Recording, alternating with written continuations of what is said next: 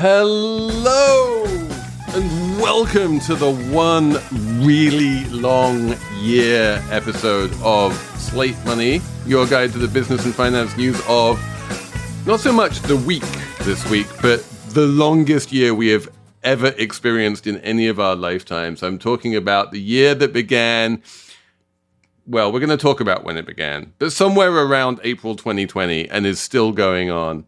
We're going to talk about it with me, Felix Salmon of Axios. We're also going to talk about it with Emily Peck of Fundrise. Hello, hello. We're going to talk about it with Stacey Marie Ishmael of Bloomberg. Hello, hello. But really, the whole reason why we are doing this show and the reason why we can talk about this whole year is we are going to talk about it with Joe Weisenthal, who's also of Bloomberg. Welcome, Joe. Thank you. Thrilled to be here again. You have been covering markets on your amazing podcast, Odd Lots, for the entirety of this very long year. What I was hoping to do is just talk to you about markets, because we don't talk about markets nearly enough. We're going to talk about... I thought this was a money podcast. What else is there something else to talk what about? else is there to talk? We somehow find other things to talk about. It. But so we are going to talk about stonks, of course, we have to, but we're going to talk about labor markets, we're going to talk about lumber markets, we're going to talk about a little bit about crypto markets. We have a bunch of that going on, and we also have a Slate Plus where Joe will actually explain what was going on at the height of the lumber market craziness and how it actually had nothing to do with lumber. It's a great episode. It's all coming up on Slate Money. When you need mealtime inspiration, it's worth shopping Kroger, where you'll find over 30,000 mouth-watering choices that excite your inner foodie. And no matter what tasty choice you make, you'll enjoy our everyday low prices, plus extra ways to save, like digital coupons worth over $600 each week. You can also save up to $1 off per gallon at the pump with fuel points. More savings and more inspiring flavors make shopping Kroger worth it every time. Kroger, fresh for everyone. Fuel restrictions apply. So, Joe, it is a media tradition to, one, get COVID at the end of the year, but two, to take advantage of the slow weeks between Christmas and New Year and around there, to look back upon the year and do a, oh, wow, what a year that's been. And I hate that media tradition more than words can say, but this has actually been a year for the ages, at least in the markets world. And weirdly, on Slate Money, we don't talk about markets that much, but you are a markets person. And so I want to ask you about the markets and what the hell happened this year. What's the very, very big picture? I would say two really big things. One is, if you just look at like the stock market, which people, the S&P 500, which is probably the most close proxy for the stock market, it's done phenomenally well. So we're up like 25%. Extraordinary gains, probably in part because, the simplest explanation is the economy, by sort of objective measures, is booming. Corporate earnings are booming. Growth is booming. When there is a boom, stocks usually go up. The other thing that I think is really interesting is, and I do not think this has gotten really as much attention as people appreciate, but I think that's important. A lot of people will say like, oh, this was like the year of like meme stocks and all kinds of like craziness and crypto and all this stuff. The weird thing is, most of that stuff peaked in February and has been going sideways to down, depending on what you're talking about, since then. So it's like GameStop, the quintessential memes, the first one that people really talked about, peaked in February. AMC peaked a little bit later, has been going down since then. Bitcoin is up about 8% since January 8th. Now, it had an insane first 8 days of the year, so it's still up a lot, like 100% or something for 2021. But it's basically flat since like the middle of January. Other coins, other things like that. So there's been this stealth, like in the stuff that I think captures people's attention about this year, it has not been as dominant for most of the year as many people might have assumed. So if you'd asked me in like January, what was going to happen to the meme stocks, I would have said they're either going to go up or they're going to go down. And I would have been wrong. Like, right. no, but this is weird because like the whole point about meme stocks is they get to these like nosebleed valuations, and either you get these crazy price spirals upwards or else they collapse. I genuinely don't understand the mechanism by which they go sideways. No, I think everyone else is confused. It's like, it's very easy to see why things go up. Totally, because it's like, well, I want to buy something because it's going to be more a week later, and that draws people in. It's very easy to see why things go down. It's like, oh, I got to cash out. But I agree with you. Like, the weird thing is exactly right, that like GameStop is not at 1,000 or 0. It's like at 200 or something. It's like people are treating it like a real company. So I think you're right. Like, the prediction all of us would have made is wrong. 33% chance of going up, 33% chance of, and then, or something like that, right? I recently visited a GameStop, in case anyone's interested in my story. Wait, how come? Yes. What's your story, Emily? Very unusual for you. I always forget that GameStop is an actual company and not just a meme stock. Yeah, we actually went into the store. There were maybe 3 to 4 other customers there. Sounds right. GameStop mostly sells tchotchkes and not games. There were if you're looking at floor space. Tchotchkes and secondhand games. Yeah, it was the floor space was 50% tchotchkes, like those things with the big heads, not bobbleheads, but like the next generation of bobblehead. Funko Pops. Thank you. Joe is so smart. And my kids wanted to buy all the tchotchkes. They didn't care about the games at all. There's some club you can join at GameStop where if you pay $5 a month, you have a shot at getting a PlayStation 3, the one Stacey already has. So that's my report from GameStop in the suburbs. Please continue. Stacey's like, it's her PlayStation 5, Correct. It's a Emily. PlayStation 5. Whatever, PlayStation 5. Yeah, that's the one. That's why we had to have a whole video games episode. I still haven't learned my lesson.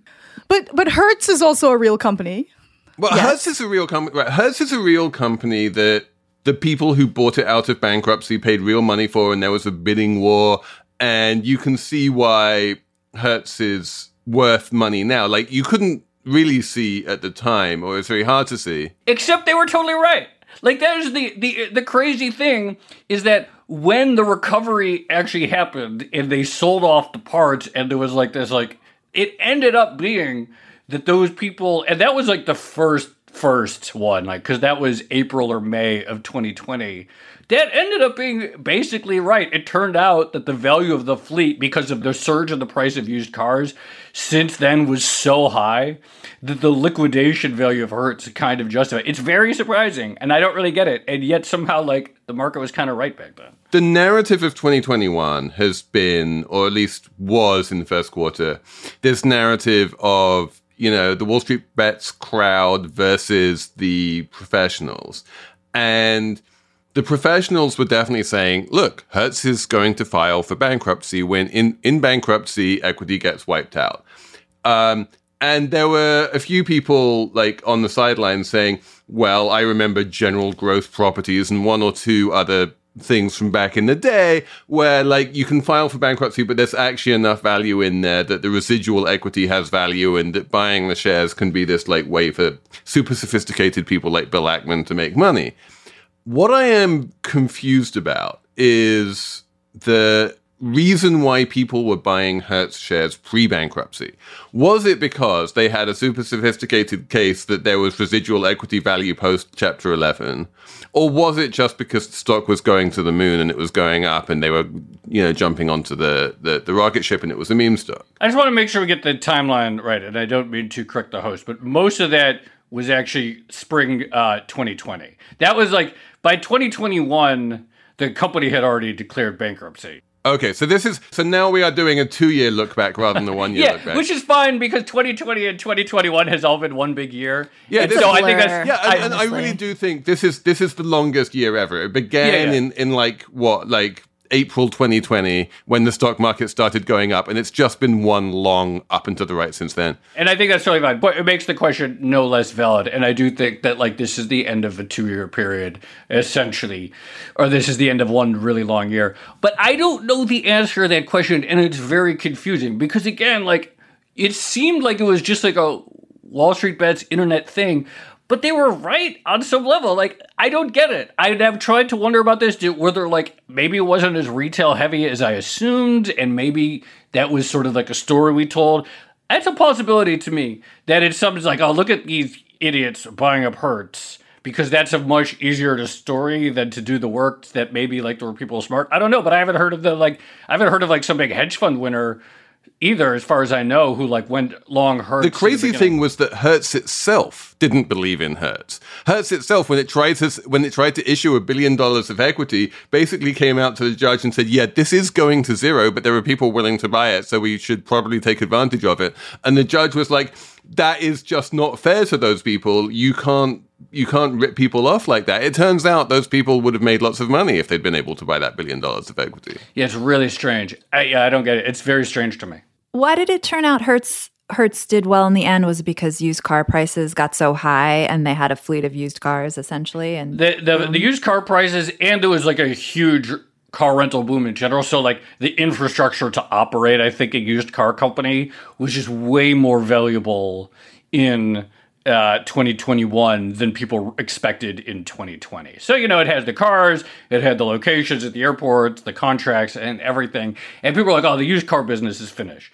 And it turned out that because prices got so high and everything else, turned out to be a business that a bunch of people wanted. I think like Avis, I haven't checked on the stock lately, but I think it's done pretty well. And then there was a big travel boom, right? So even if you're like being cautious in the age of COVID and staying in an Airbnb rather than in a hotel, everyone wants to get out of their house and they still need to rent a car. This is insane. Okay, March 18th, 2020, I'm looking at the chart on my terminal right now. March 18th, 2020, Avis hit a low of just under $8. And November 2nd, 2021, $357. So kind of like we talk about Hertz, the story of Avis is right. I mean, that's it's a 40 bagger from in about 18 months. There, that's better than Dogecoin. It's better. It's unbelievable, and that actually is one of the weird things about the market too, which is that you have all of these. So in the very beginning, you probably recall, like we sort of divided the world into COVID winners, COVID losers, right? Amazon, Netflix, Zoom, Peloton, Zoom Video, exactly, COVID winners, right? Then you're like COVID losers, Hertz, obviously, Avis, airlines, cruise lines, Planet Fitness, physical gyms, etc., cinemas. Live Nation, the concert company, was another, classic COVID loser who's going to go to concerts. Many of these stocks have just done insanely well, including like department store stocks. So these sort of, and I think it's confusing. It's not just that they're up. It's just that they're significantly more up than they were pre-COVID, which I don't think is like intuitive to anyone. Right, because that was the trade, right? The trade was like, there's been this big sell-off in March 2020. The COVID losers sold off more than anyone else. We're going to take the bounce back trade. And then they did bounce back very aggressively. And people who bought them in, March 2020 had made a lot of money by like May 2020. But then, as you say, the continued rise of the COVID losers over the past 18 months or so from their pre-pandemic levels to crazy post-pandemic levels. Like, why would a cinema be worth more now than it was pre-pandemic? Like, even if you set aside AMC, which I think is like super weird, like there's something, it's weird. But your Texan Alamo Drafthouse is opening up, it declared bankruptcy and is now opening up new locations around the country. Yeah, well, so Live Nation, I think, is one of the best ones. Like, that's just concerts, right? Like, it's a pretty straightforward business. That stock, so if you look, I'm looking at a 5-year chart. That stock at its pre-pandemic peak was a $75 stock. It dropped like everything else. It hit $30. And then now it's at $104. So this is a company that is significantly worth more than it was pre-pandemic. It's never been a meme stock because I think it's kind of like too big and established to truly get the meme treatment. But it's like the market is pricing this as a significantly more valuable enterprise than it was pre-crisis. And what you were saying back at the beginning of the show about like the main reason for the S&P 500 going up is just because companies are making more money and there are more profits and the economy is booming. But presumably Live Nation isn't making nearly as much money now as it was pre-pandemic. I wouldn't have thought so. I mean, I don't want to I haven't. Although of course, everyone like stocks trade on future earnings, not past earnings, but still. Is it just like there's so much money now? The economy is so hot. There's so much money to go around. everyone is doing well. Like it is raining and everyone's getting wet, and it's and some of it just doesn't even make sense. Wow. Well, yeah, except for BuzzFeed. Haha. But anyway, for the most part, like the Fed did its job. Everyone has tons of money. It's everywhere. It's like almost not even complicated in a way. It kind of does, but also it kind of doesn't. Like if you look at the proportion of the gain in the S&P, that's basically just the 5 giant tech giants. Like everyone else is up, but they're not up nearly as much. And, you know, I wasn't entirely joking about BuzzFeed. There are a bunch of stocks that are down as well. It's not like correlations are super high right now. One of those stocks is Robinhood, right? Which was kind of supposedly the big winner of the meme stock friendly. I was just looking at a chart today because that's what we do when we work at the place that we work at, and they're down. They're down like more than 40% as of closing price yesterday from their IPO price, right? Like that is significant, and I don't think that, you know, if you talk to somebody about like what has changed with Robinhood's fundamentals, they're going to say, well, it was a 40% decline type change. Well, actually, I was looking at another chart, Stacey, talking about like, I'm going to put my chart against your chart. I'm not looking at the stock chart. I'm looking at the MAU chart of Robinhood Monthly versus active users, Fidelity. yes. And when Robinhood went public, it actually had more monthly active users than Fidelity. Now, it didn't have more customers, but its customers were logging in every month and using the site in the way that Fidelity's are just like buy and hold people, and they weren't. Since the meme stock frenzy at the beginning of this year, Robinhood's MAUs are down substantially, while Fidelity's have been going up. So that, you know, there is like fundamentals going on there. And I would say, like, again, it sort of defies what I think people remember 2021 by, which is that, you know, like, I don't know. My guess is that the lifespan of an aggressive Robinhood options trader is not very long. That is my understanding is that is a very quick way to go broke. Whereas investing in via Fidelity in some sort of buy and hold boring thing, the lifespan tends to be very long, and that has a very good track record of doing very well. So it's one of these things where it's like, you know, 2021, the year of the Robinhood trader, but, you know, only one of those businesses has a sort of like customer that is going to like statistically tell you make a lot of money over the long term. I can't, not to make it about me again, but I cannot quit Fidelity for the life of me. Like I had a 401k with them 6 employers ago, and then for some reason, I always have a Fidelity account. Like it never ends. Every other employer uses them, and they suck me in. But I have no need for Robinhood. Congratulations on being sucked in by Fidelity. Does Fidelity have crypto yet? I feel like Robinhood is basically, it has this lost leader that's like stock trading, and then it makes all of its money on options and crypto. To Joe's point, the option stuff is this like crazy sugar high that kills people. Crypto, I'm not sure about. You know what's interesting, actually? Fidelity was early into crypto. They have Fidelity Digital Assets, but they never really got it from the retail side. It was very institutional focused. And so they actually they invested in a lot of crypto companies. They've done VC investments in crypto, but never made it part of, from my understanding, their retail offering, which is an interesting choice, maybe a smart choice. Yeah, and Joe's not kidding when he says they got in early. I think Fidelity Digital Assets launched in like 2018, so they've been in the game for a while. At least compared to most legacy institutions. Apple Card is the perfect cashback rewards credit card. You earn up to 3% daily cash on every purchase every day. That's 3% on your favorite products at Apple, 2% on all other Apple Card with Apple Pay purchases, and 1% on anything you buy with your titanium Apple Card or virtual card number. Visit apple.co/card calculator to see how much you can earn. Apple Card issued by Goldman Sachs Bank USA, Salt Lake City branch. Subject to credit approval. Terms apply. At Evernorth Health Services, we believe costs shouldn't get in the way of life-changing care, and we're doing everything in our power to make it possible. Behavioral health solutions that also keep your projections at their best? It's possible. Pharmacy benefits that benefit your bottom line? It's possible. Complex specialty care that cares about your ROI? It's possible. Because we're already doing it. All while saving businesses billions. That's Wonder made possible. Learn more at evernorth.com/wonder. Joe, one of the things I want to get your perspective on, because I feel like you're one of the only people in the world who can answer this question, is like, there were many more interesting markets than equities this year. And, you've talked about a lot of them on Odd Lots, and I think written about several. And, if I were to ask you to like choose your favorite child, which one would it be? Is it going to be shipping containers or pallets? That's a really good question. I will say, I'll say two things. One is that's absolutely right. And I think 2020, look, I've been a sort of like markets journalist for like over a decade. And people ask me like, well, what is markets? Like, what does that mean? And I always say like, it's a line going up and down on a chart. So anything that goes up and down on a chart, basically with the price is the y-axis, I consider to be fair markets. Game. And so, but this year was the first year of my career where I was like significantly more interested in like real things. I guess maybe commodities is part of it than I was in actually like the sort of like financial markets, which I kind of got bored by middle of the year because it just seemed like stocks were going up, and it's like, well, okay, that story is not that interesting.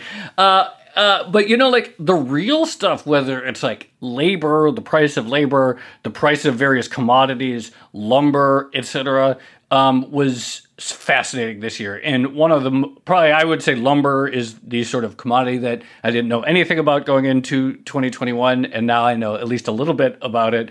But it's fascinating because when you start diving into like these real world commodities, there are just so many moving parts in terms of the formation of the price itself and why prices move the way they do. And one of the things that early on, and lumber prices went absolutely to the moon at the beginning of 2021, one of the reasons why is there was a de facto short squeeze in the lumber market because we had this boom in housing, and the lumber yards, which get lumber from the lumber mills, had these forward contracts to deliver lumber to the home builders.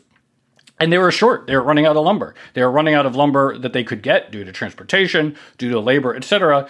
So we had this de facto short squeeze in the lumber market. And so, we think of short squeeze as like a bunch of people shorted GameStop or a bunch of people shorting AMC.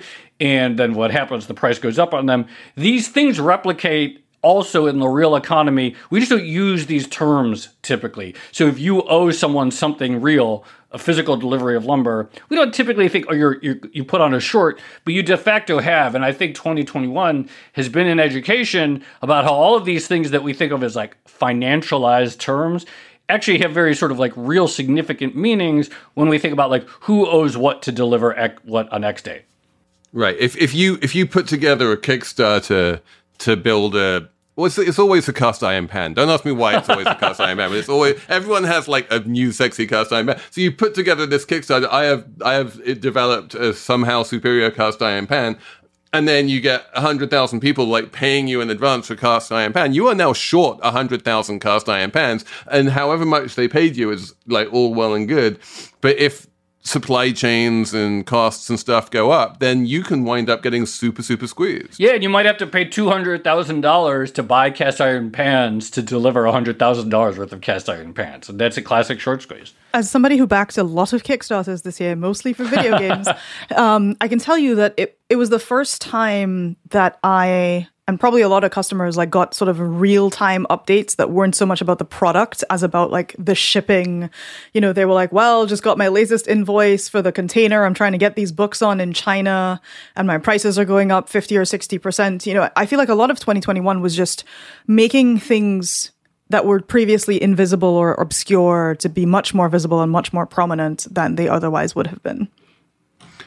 Yeah, I feel on your show, Joe, you had someone on once saying basically like, if we're talking about shipping, something is wrong.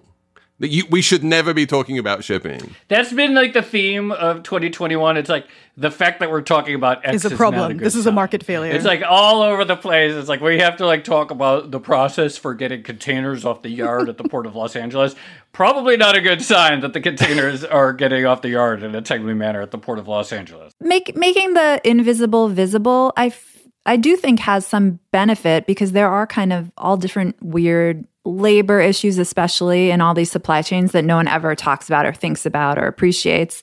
And then 2021 brought it all kind of out into the open. Like people are thinking about like the lives of truckers who aren't paid when they're sitting in line and stuff like that. And I feel that's probably a good thing. I mean, and I think on some level we wound up talking a lot this year about hourly wages and people, earning $15 an hour instead of $10 an hour. And the more you realize that the service you're receiving is built on $10 an hour labor, or was built on $10 an hour labor, and now that person is making a slightly more living wage of $15 an hour, and that's why the price went up. That kind of knowledge and that kind of making the invisible visible is a good thing. And I do think that one of the weird things we've seen this year, we just saw GoPuff raise a $1.5 billion round, which is one of those 15-minute delivery services. But all of that is based on, I guess you would call it the invisibilification of labor, right? Cloud kitchens, 15-minute delivery, convenience services. It does seem to be an interesting tension there between, on the one hand, everything is becoming more visible, but on the other hand, you have people raising at multi-billion-dollar valuations on the basis that everyone wants it to go back to being invisible again. I couldn't agree with this more. And I think generally speaking, I think Emily's point is spot on, which is that what we've done is this has shown a light on a lot of things that I think people find very troublesome and problematic. And I think the lifestyle or the expectations that we have, that were embedded into modern life about who would do what at what pay.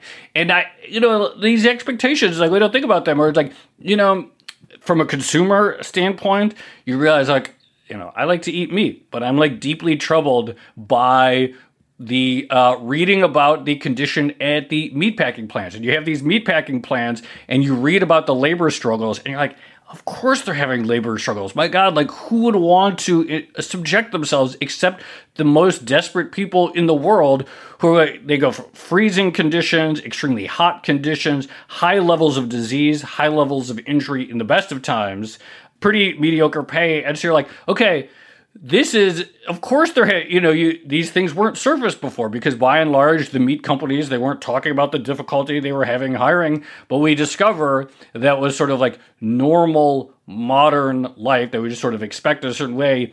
And certainly people have been doing reporting on this, but it really since long before the pandemic, but it really has brought it to the fore. The number of industries that run at their current price point because obviously a lot of people are desperate for work. Well, I mean, one of the charts that goes down and to the right is the degree to which the United States has been able to import unskilled labor from Mexico and Central America, right? If you went into those meatpacking plants, it was a lot of low-wage, unskilled immigrant labor. And refugees, I believe. Yes. And refugees, yes. And that is something that has definitely played into the labor, all parts of the labor market, from skilled to unskilled, everywhere.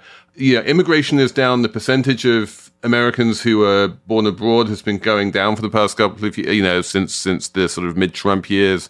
It does seem to be very important for the future health of the economy that number turns around and we get back to a slightly healthier immigration situation. But on the other hand, maybe the decline in immigration and specifically unskilled immigration is good for working conditions at places like meatpacking plants. I would just say that the current conditions have clearly forced a lot of owners of various businesses, including some of the worst, the ones with the most difficult conditions, to take them more seriously and to take what it takes to make the job itself more appealing. And I suspect that there is an element of the decline in immigration and the decline in acceptance of refugees. We are, of course, seeing it across a range of industries, some of which have not had that pool of labor. But I mean, it's clearly part of it. And then also to the extent that we have all these industries. I mean, regardless of who it is, it's clear that we see these expectations of what normal was. And that's part of what I guess is what I think people are rethinking. It's that why did we consider February 2020 conditions or December 2019 conditions like that's what we called normal? But it doesn't mean like we're going to like go back to. That was just a set of conditions that existed at that time. And when the pandemic is completely over, we might have a different set of conditions. But it may turn out that certain things at certain price points, certain business models just don't work in this different set of conditions. Well, I want to say 1.5 things. One is that if you've ever looked at a video of a person in what we called unskilled labor doing their job, you will like never use the word unskilled ever again. But that's a good point. The other thing is you just published, a newsletter and you have a podcast about our anti-work. Right? Which is this absolutely thriving subreddit of folks who are like, what if not capitalism? And, I feel like so much of 2021 hasn't only been observers of labor saying this is no longer acceptable to us. It's also just been labor saying this is not acceptable to us. Can you talk just a little bit more about what anti-work is all about and how it plays into this conversation? Yeah, the interesting thing is, so before I get, we have this sort of like bright line between what we call labor and capital. But I think probably like any one of us on this call right now probably knows people who are like pretty like well-to-do or pretty comfortable or something who are also having this thought like, I don't really like want to continue with my, how I was working or the same pace or the same thing as I was pre-pandemic. So I think that there is this sort of like very widespread, and I don't know how long it'll last, so maybe it'll like go back to normal, but up and down income scales, this sort of like, do I want to go back to pre-crisis modes of working and making money? And maybe it's just a temporary like, okay, maybe things will normalize next year and everyone will.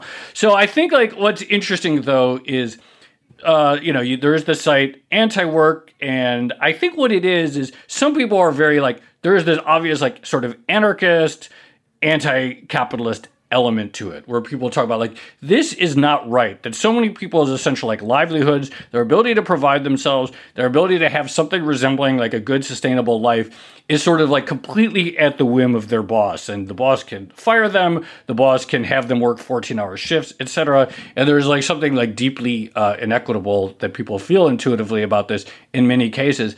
But I also think it's like, even at a more simple level, I think it's just a site and a sort of mode of coordination where people realize like maybe something a little less ambitious, not necessarily the overthrow of capitalism or the overthrow of like wage labor, but it's like, is this working? Is this thing that we just accepted as right correct? Whether it's something like the hour of how many hours shifts we have, or like people realizing, wait, I could get a raise just by quitting my job at Wendy's and going across the street to McDonald's, and the person at McDonald's thinking, I can get a raise by quitting my job at McDonald's and going across the street to fill the open position at Wendy's.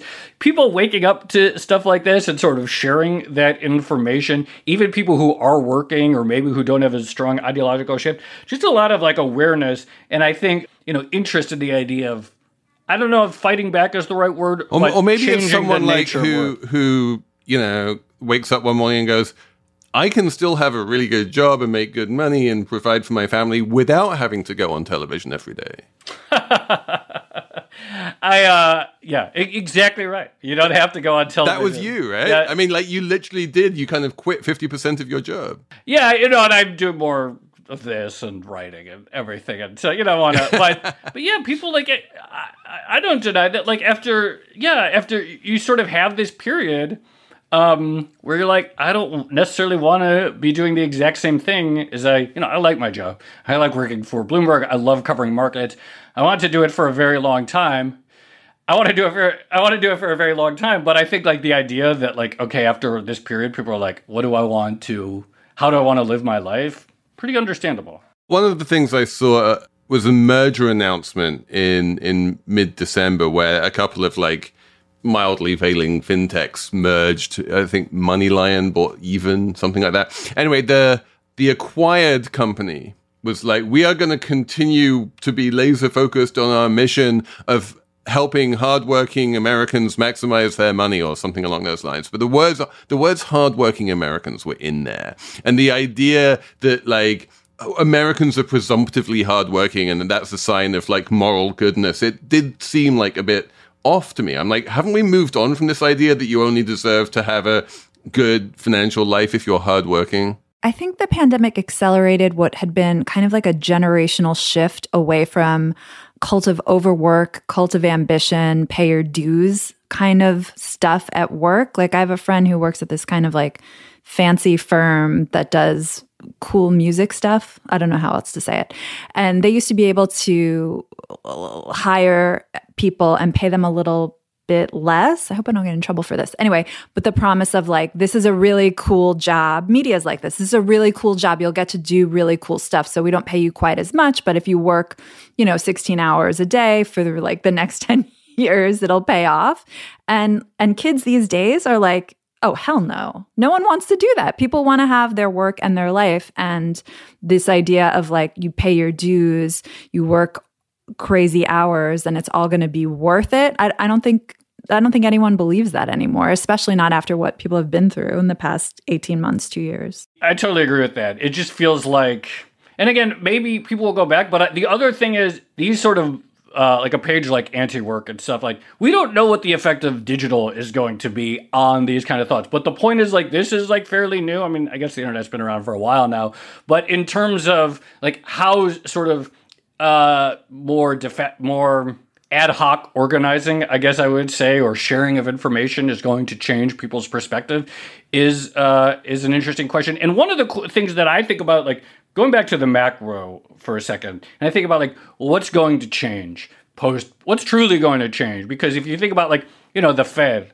and inflation and wages, et cetera, there's a lot of reasons to think that when the pandemic is over, it was all transitory. It'll all be like, the normalization process will begin, right? And that's sort of the bet that the Fed is making, and that's sort of the bet that markets are making, that everything we're seeing, these sort of supply chain disruptions, labor disruptions, it's all kind of transitory and will go back. And you sort of think like, okay, well, like that's probably what's going to happen. But what could happen different? Maybe it's just a change of mindset. Maybe something changes about how people want to interact with the economy that makes the post-pandemic environment different than it was pre-pandemic.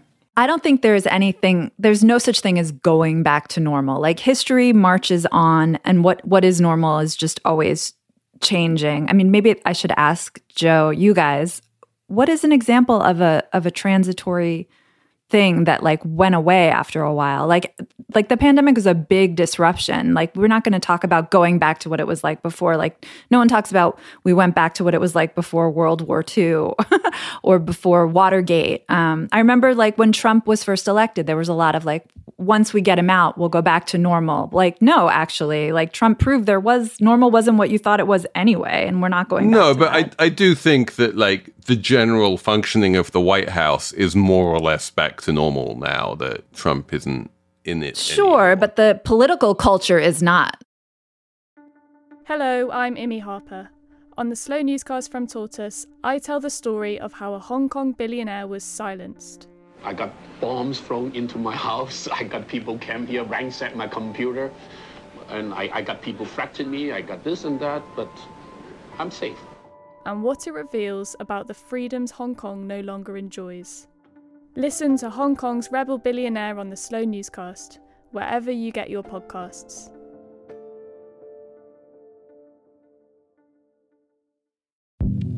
Hi, this is Dahlia Lithwick, host of Slate's legal podcast, Amicus. If you're listening to this show, you might be interested in Amicus's live show that we're hosting in Washington, D.C. on Tuesday, May the 14th. My colleague, Mark Joseph Stern, and I will be talking to some amazing guests, including Sherrilyn Ifill and a sitting state Supreme Court justice, all about how originalism, a relatively recently invented way of interpreting the Constitution, has taken over the Supreme Court and radically reshaped the law.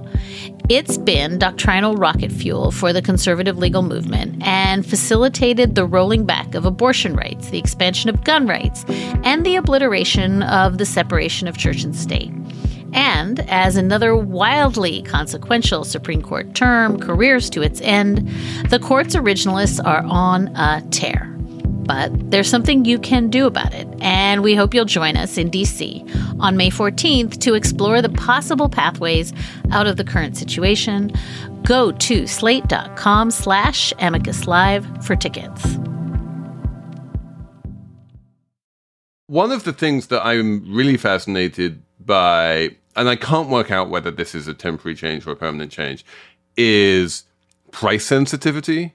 There seems to be a few different data points here, but obviously number one is that companies are being able to raise prices and people are paying the higher prices in a way that everyone kind of assumed wasn't possible pre-pandemic.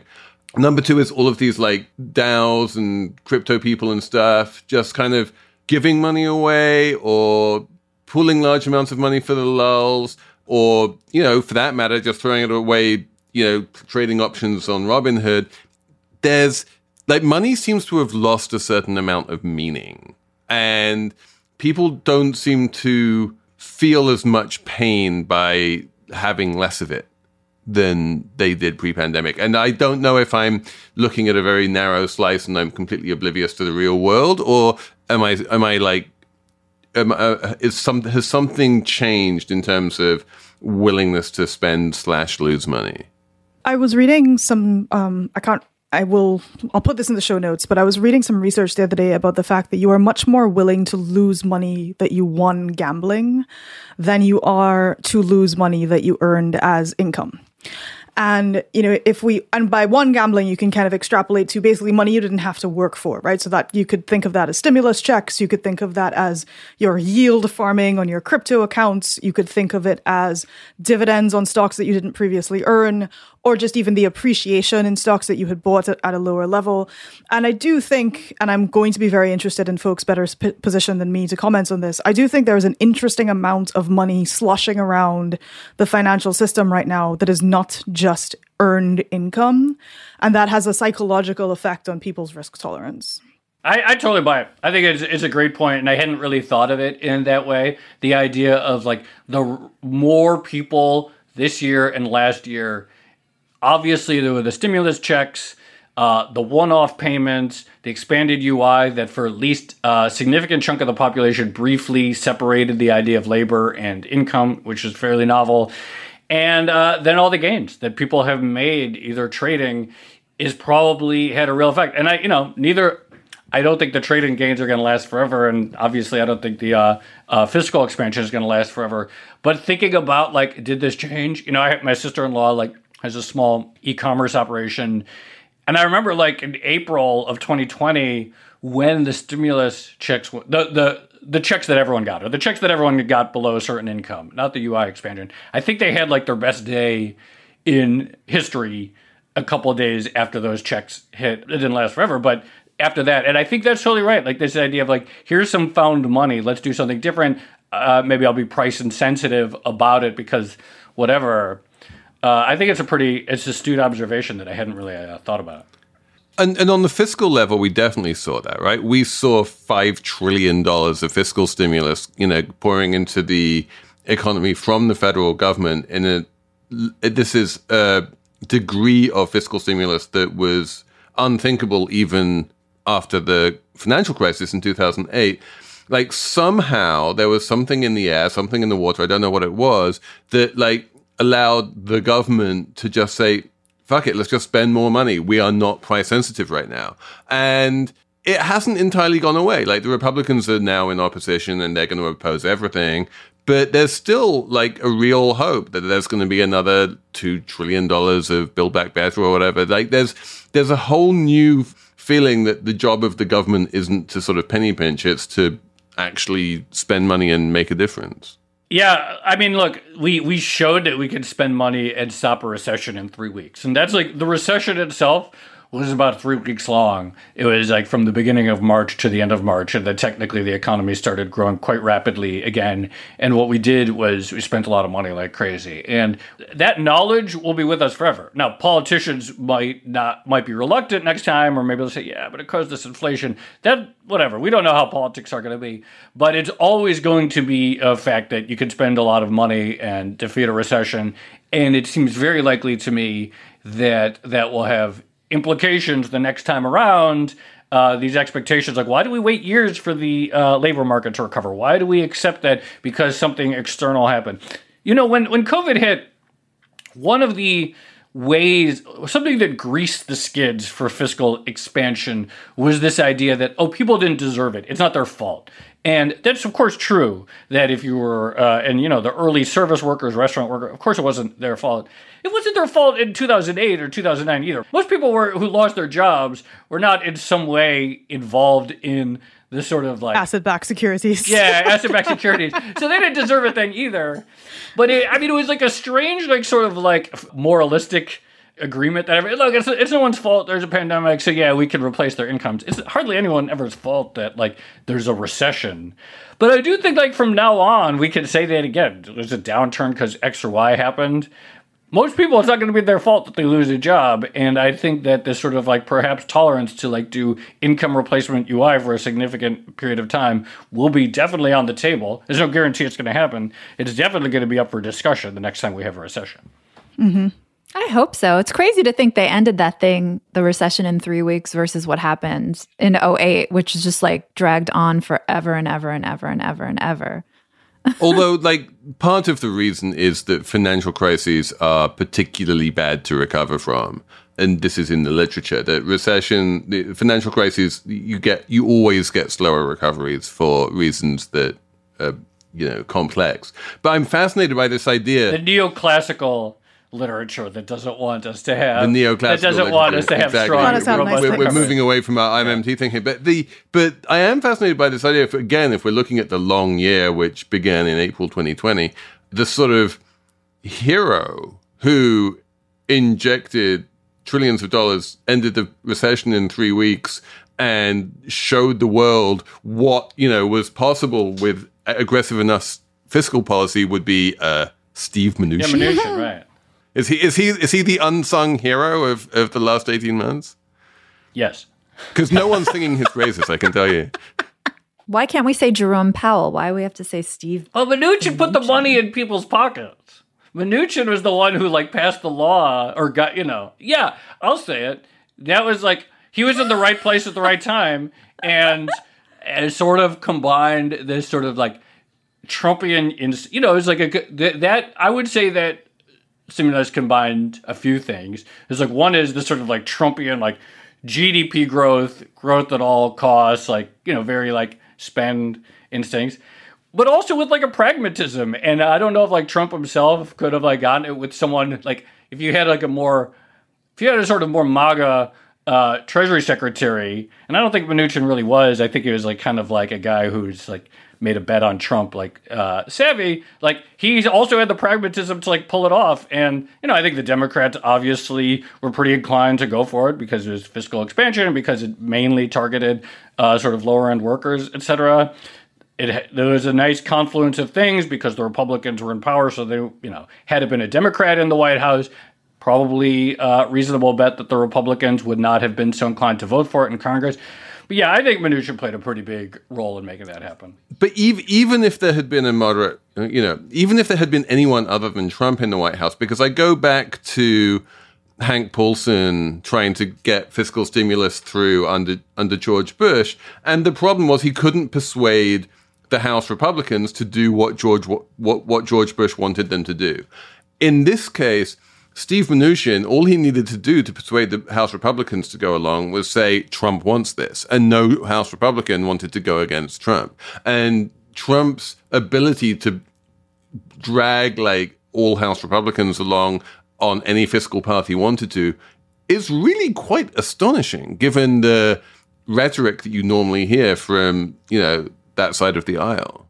Wait, so are we saying that the Trump administration saved the country from a really devastating recession and did it in a matter of weeks? I believe they were the people who poured in the money, right? I guess that's true. You know what I will say? And obviously we've seen, even with Trump out of the office, the incredible like pull that he has over the Republican Party. And I will say, to some extent, that one of the tragedies of Trumpism is that he had some good, I think, interesting economic instincts, particularly on infrastructure. Like Infrastructure Week began as a joke because Trump was really interested in infrastructure. And that was like why that became a joke. But other than like that brief period in March, it never felt like that White House had any real motivation to do anything on their own stated ambitions. So they never passed any infrastructure. They had a full Congress, total control of D.C. It would have been very hard, I think, if in 2017 for Democrats to oppose like $1 trillion infrastructure bill. If Trump had said, as he did say multiple times he said on the campaign trail, he's like, why are we spending $1 trillion in Iraq instead of spending $1 trillion in rebuilding America's cities? That sounds pretty good to me. Like that could have been an interesting thing. That would have been a message that's pretty hard for Democrats in 2017 to oppose. Like, let's build a bunch of stuff. They never did it. They never put forward the effort to use Trump's power of persuasion over Republicans. So other than that sort of brief period in March 2020, it was more or less like a Mitch McConnell agenda. The rest of the 3.9 years of the administration. But the counterexample is Europe, right? Because Europe, faced basically the same COVID wave that we did, and they had a set of governments or a federation or whatever you want to call it, which is significantly to the left of Trump, and their fiscal response was very small compared to ours, and their economic response has been commensurately small compared to ours. Yeah, I thought that would change. That was one of the things that I got wrong. I thought this would be the moment that Germany did this big pivot on EU-wide fiscal rules. I thought it would be so necessary. I think that there would be no alternative for Europe but to sort of really pivot on fiscal, and it didn't. I mean, and so that was one of the things I definitely got wrong. This was a year a lot of people got a lot of things wrong. I don't feel that. Can we all agree on that? Including us. I feel like we had I don't know. I was saying this new COVID wave, it's fine, whatever. And now it's clear oh God, it's all happening. Or, I don't know if the severity of cases will be as bad, but when things are changing so fast and there's a lot of volatility, there's a lot of people getting a lot of things wrong all the time. Yeah. Do you remember the K-shaped recovery? Everyone felt so smart talking about the K-shaped recovery. No one talks about that anymore. No. There's not necessarily consequences for getting things wrong is the problem. Fortunately, in our line of work. Thank God. all of media would just immediately cease to exist. Yeah, I'll take it. And I'm not complaining about that. But it does speak to how hard it is. I mean, everyone understands that forecasting is impossible and seeing the future is impossible, but even seeing the present is really hard. Yes, even getting such a good point. Even understanding what is happening right now in front of your nose is so hard. No, it's the past. I've always hated that expression. It's like hindsight is 2020. No, it's not. Super nuts. It's not even close.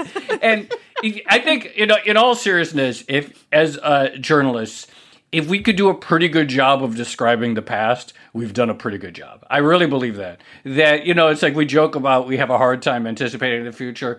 Everyone does, But if we as people in the media can do a fairly good job accurately recounting things that have happened prior to us writing them, I say we should aim for that, because it's not as obvious that people are, that's not as easy as a thing as people imagine. Hindsight's not 2020, so let's just go for exactly. that. This is why, it's silly to try and draw distinction. When you talk to someone like Adam Tooze, is he an economist? Is he a historian? Is he a journalist? It's all basically the same thing. It's all looking at the past and trying to work out what just happened is very hard. And that's what makes Adam good at it is, yes, he and obviously he has a new book about COVID, but he also wrote that book, Crashed, that I think came out in 2018 about the financial crisis. And it took a while for that book to come out, basically a decade.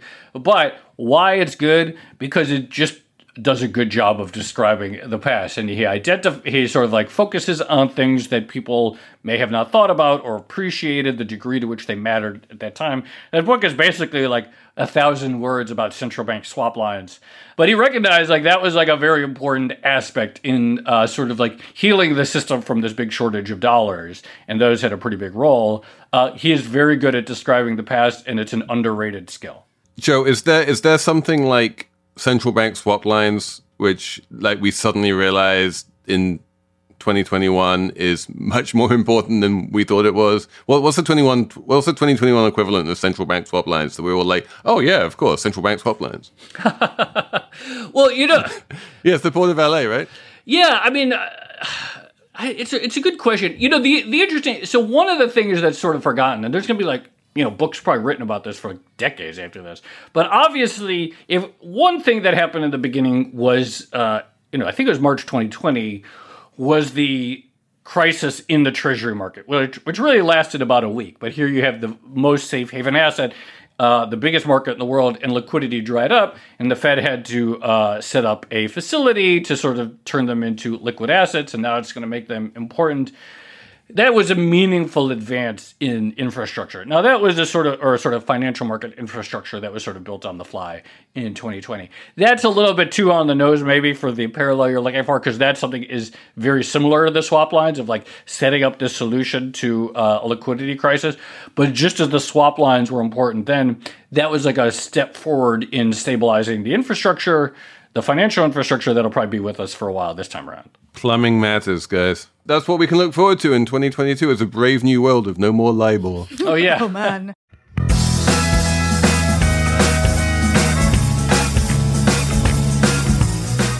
This has been amazing. Joe Weisenthal, thank you so much for coming on the show. It's been great having you. It's been a pleasure. Thanks for having me. And thanks for listening. Thanks to Shana Roth for producing. And we will be back next week with another Slate Money.